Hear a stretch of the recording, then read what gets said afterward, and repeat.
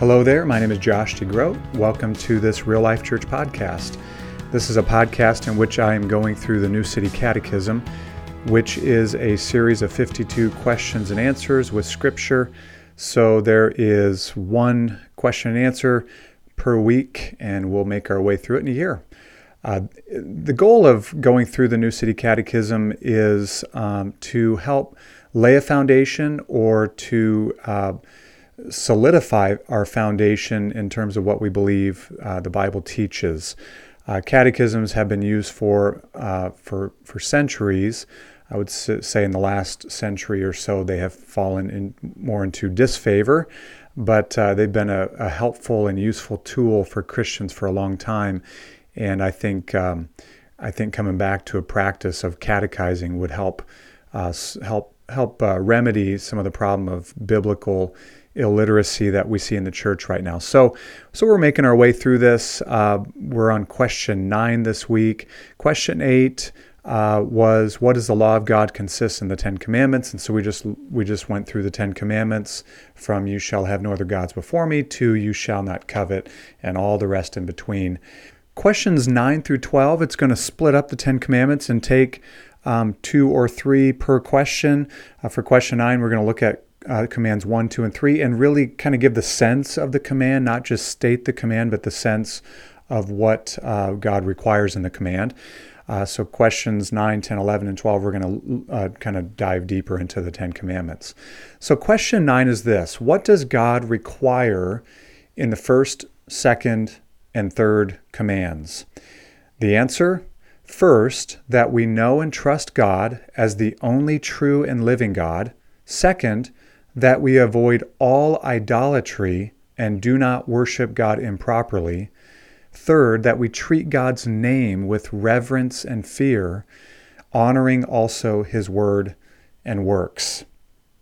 The true God, revealed in the Bible and made known in the person and work of Jesus Christ, is the creator of all things. Left to ourselves, we reject the God who made us and make for ourselves gods that we want, the kind of God that we can put into our back pockets and manipulate to our whims and desires.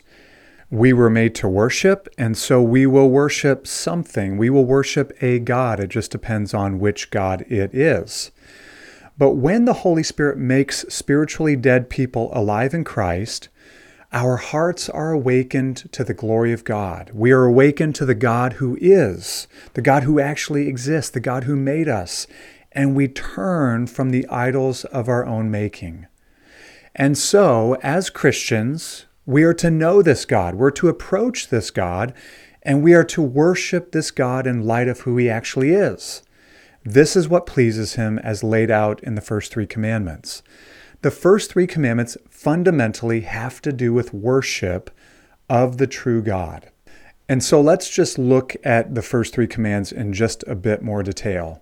The first command requires that God alone would be known and trusted and worshiped. This essentially answers the question, whom are we to worship? We are to worship the only true and living God. Right? God says in the first command, you shall have no other gods before me. So we are to know and trust and worship God as the only true and living God. The second command requires that we are careful to avoid all idolatry.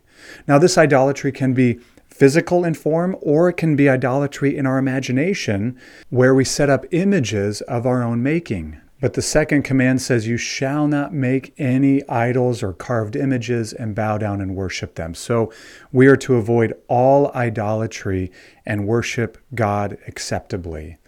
This basically answers the question, by what means are we to worship?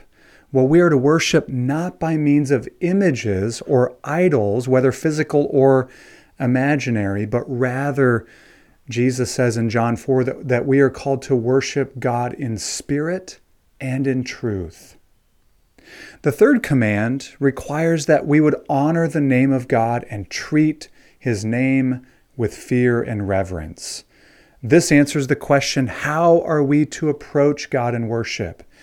We are to approach God in worship with fear, with reverence, honoring his name. We are to not take his name lightly upon our lips or carry his name into falsehood. In fact, the idea of not taking God's name in vain means to not carry his name into vanity or into falsehood.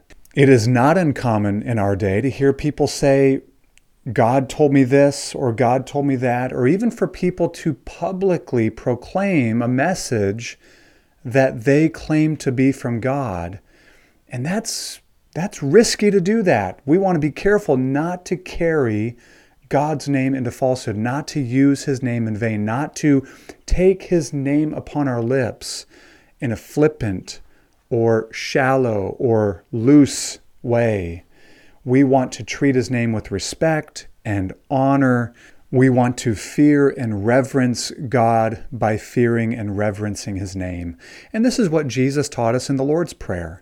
The first petition in the Lord's Prayer, after addressing God as our Father, Jesus teaches us to pray, Father, hallowed be your name. Or, God, Father, may your name be regarded as holy. May it be sanctified or set apart. So this is uppermost in Jesus' mind because he teaches us to pray this first, that God's name would be honored, hallowed, reverenced, feared, treasured.